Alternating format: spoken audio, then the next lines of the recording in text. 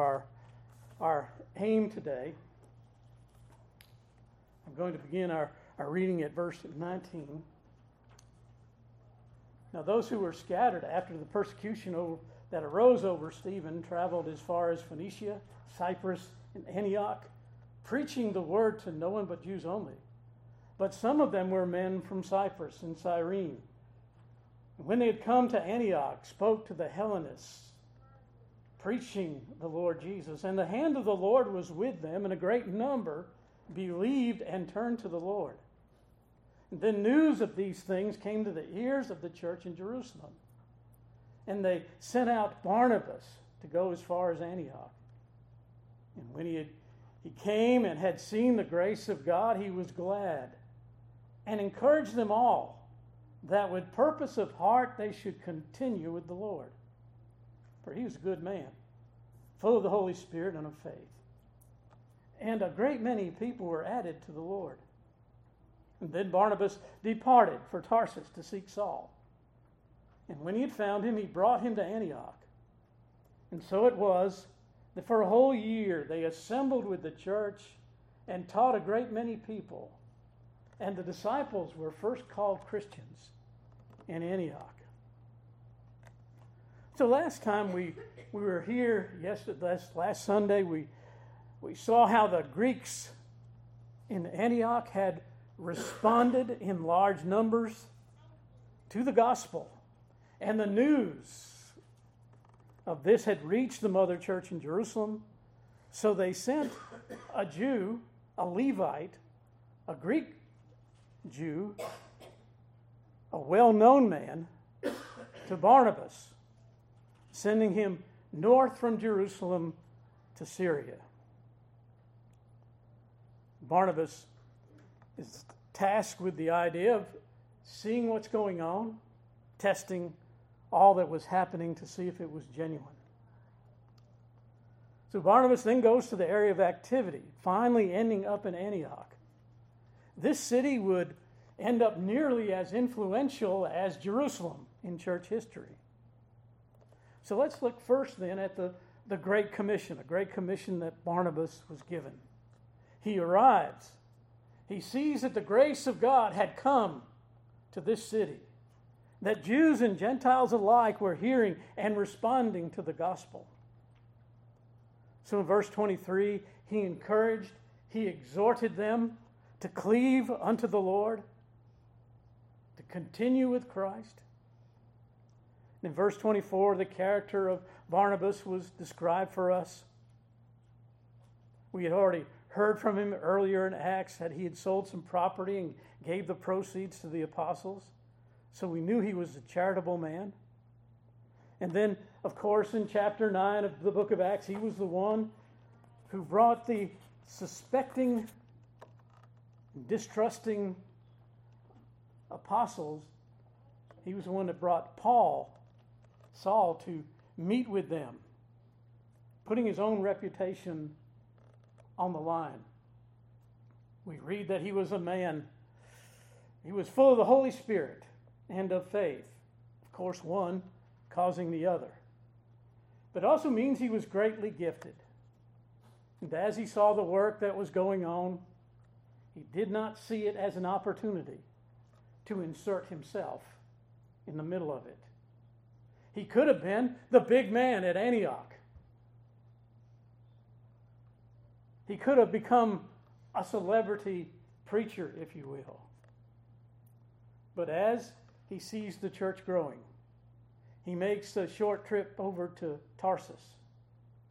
Tarsus is not far from Antioch. And I would encourage you, not right at this moment, but afterward. There's a section in the back of many Bibles. Almost probably everyone's Bible has a little section back there. It's called maps. And when you hear these names of these cities, it's good later to go and check the maps and show where these people were and the travels that they made. And like you could wonder, how come there were so many Greeks in Antioch? Well, if you see where Greece was and you see where Antioch was and you see that there was a waterway, two seas that met together, the Aegean and the other sea there, the Mediterranean, you see that it was easy to go by ship from one place to another. A whole lot further than going by, a whole lot less further than going by land. So you'll see all these places on the map, and that helps encourage as well, because you see these places really did exist. They're not names that are made up. Well, why does he go from Antioch to Tarsus? Well, his purpose is to find Saul, Paul. It says here he went to seek him.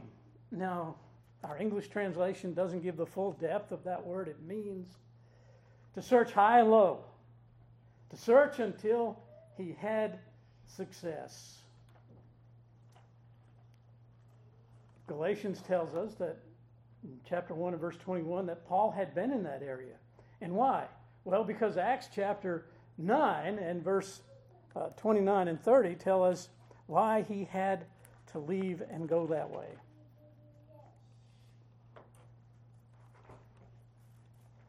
In verse 29 of Acts chapter 9, Paul spoke boldly in the name of the Lord Jesus and disputed against the Hellenists, the Greek-speaking Jews.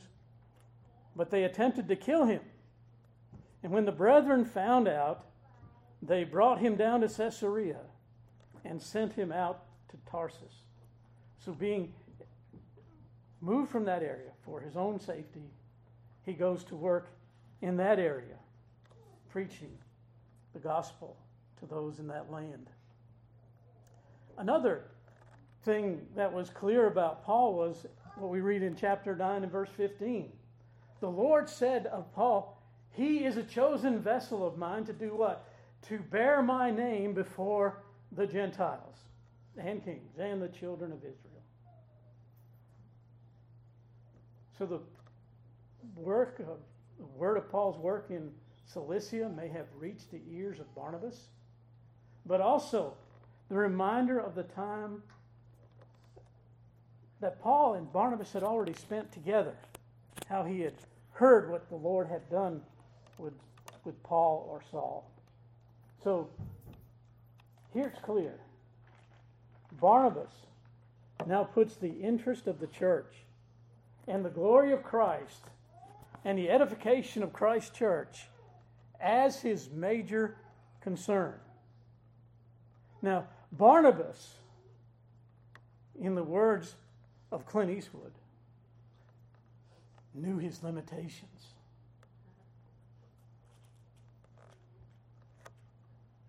Even though greatly gifted by the Spirit,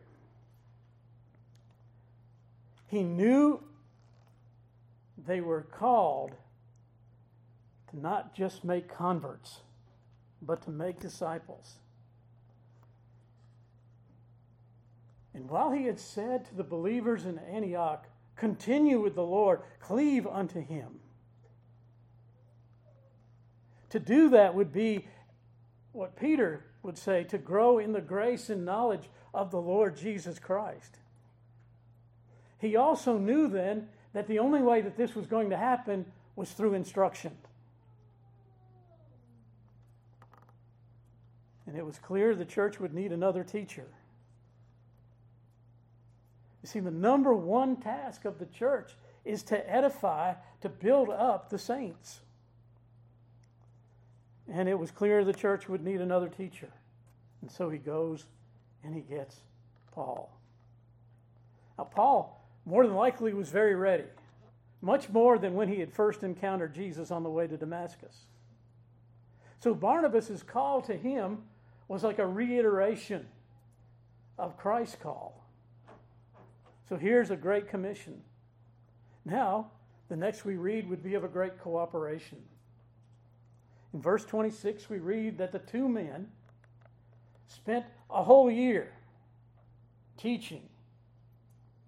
And notice where it was that they were teaching. It was for a whole year that they assembled with the church and taught a great many people.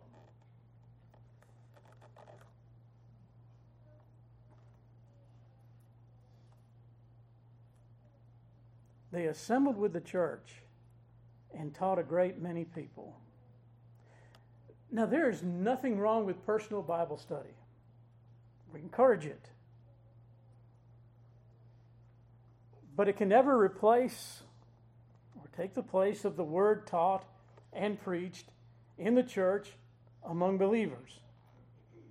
And study Bibles can be helpful tools, but they were never meant to replace the study of God's Word with God's people.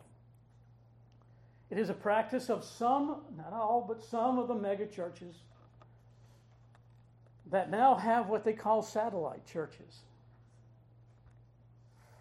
Different campuses, they call them. But these campuses, these satellites, receive a video feed of the pastor preaching in the main location.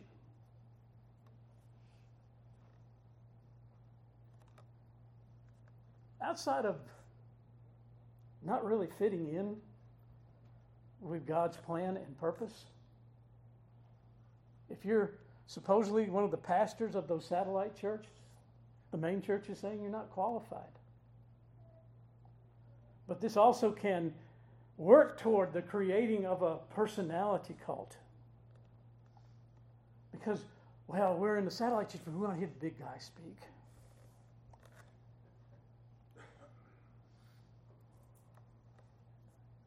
I know what Barnabas did.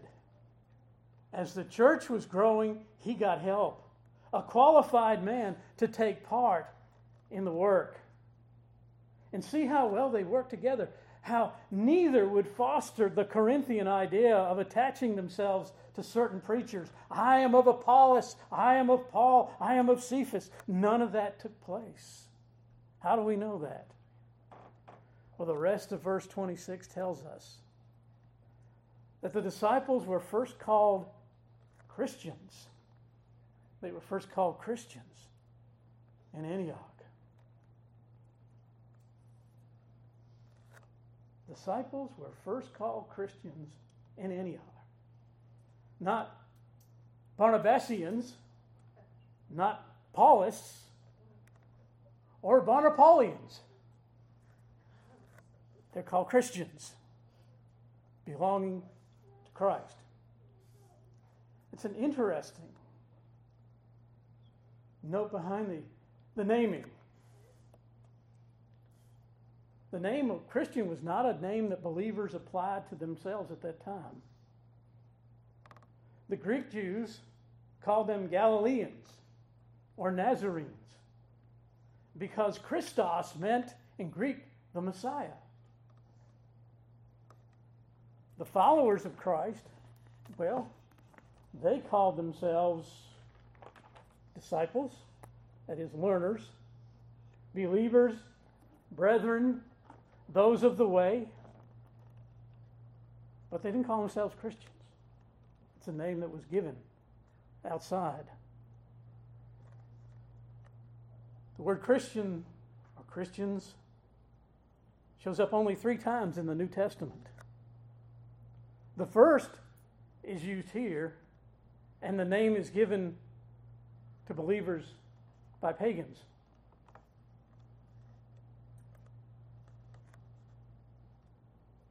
Non-believers, giving that name to those who follow Christ. The second was used by King Agrippa in Acts 26 and verse 28, and he used it as a term of contempt. Paul, you most persuade me to be a Christian.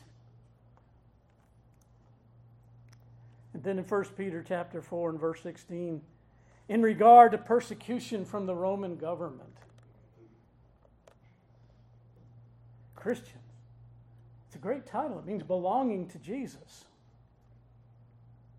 Just like those who attached themselves to King Herod would call themselves Herodians. These who belong to Jesus. So when we look at the term as it was used here in chapter 11 and verse 26, something powerful stands out. The church was proclaiming Jesus. It was proclaiming Jesus as Lord, and taking that message to Jew and Gentile alike, welcoming Gentiles into the body of believers.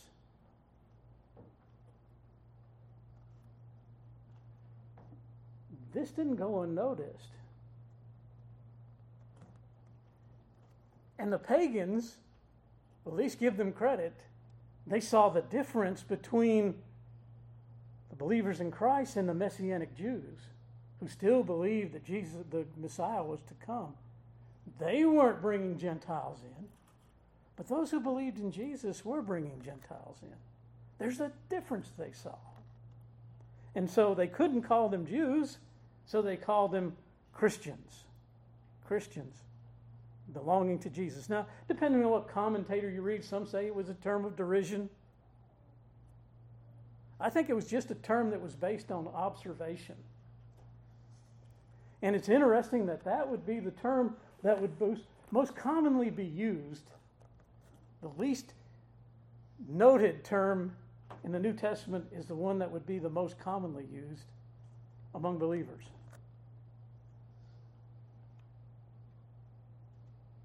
But there's something really interesting going on behind all this. Because those who coined that term were fulfilling the prophecy that God gave to Isaiah in Isaiah 62, which is why we read that as part of our reading this morning. In Isaiah 62 and verse 2, the Gentiles shall see your righteousness, and all kings your glory. And you shall be called a new name, which the mouth of the Lord will name.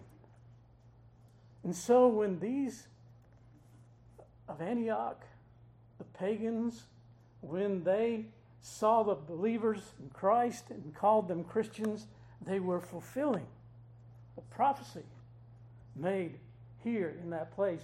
And if we were to go to Isaiah 65, verse 15, as God is speaking of the difference between his faithful people and those who would be his church and those who were calling themselves God's people but lying. He says in chapter 65 and verse 13, he says, behold, my servant shall eat, but you shall be hungry.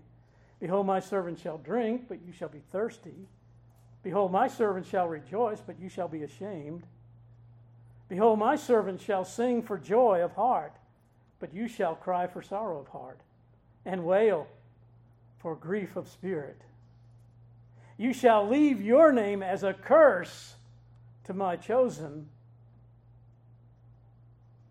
for the Lord God will slay you and call his servants by another name. We read these things sometimes. We look at the progression of things as they are in the book of Acts. Sometimes we miss the great things that are going on in the background. Who would have thought when the Christians were first called, when in Antioch, where the believers were first called Christians, that was a time of fulfillment of Old Testament prophecy? Well, the last thing that we'll look at here, Barnabas, as we mentioned, could have been the big man. He could have come into Antioch and said, look, I'll organize everything. I'll be the head apostle or disciple. He wouldn't have called himself an apostle.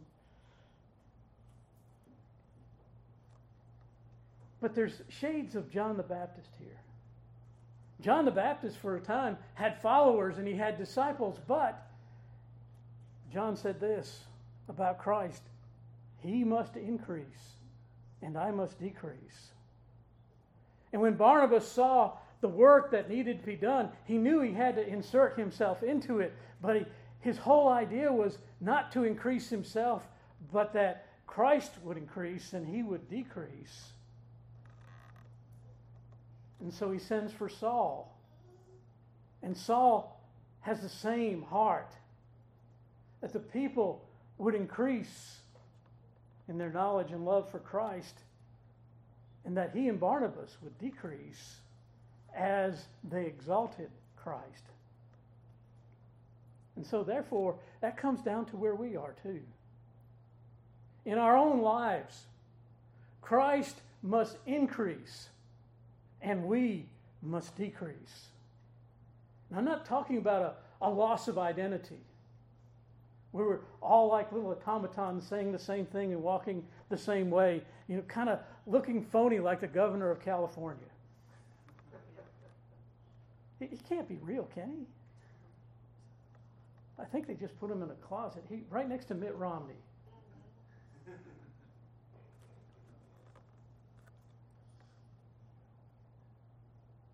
It's not a loss of identity that we're speaking of here, but a new direction for our lives and the way that we live and how we live.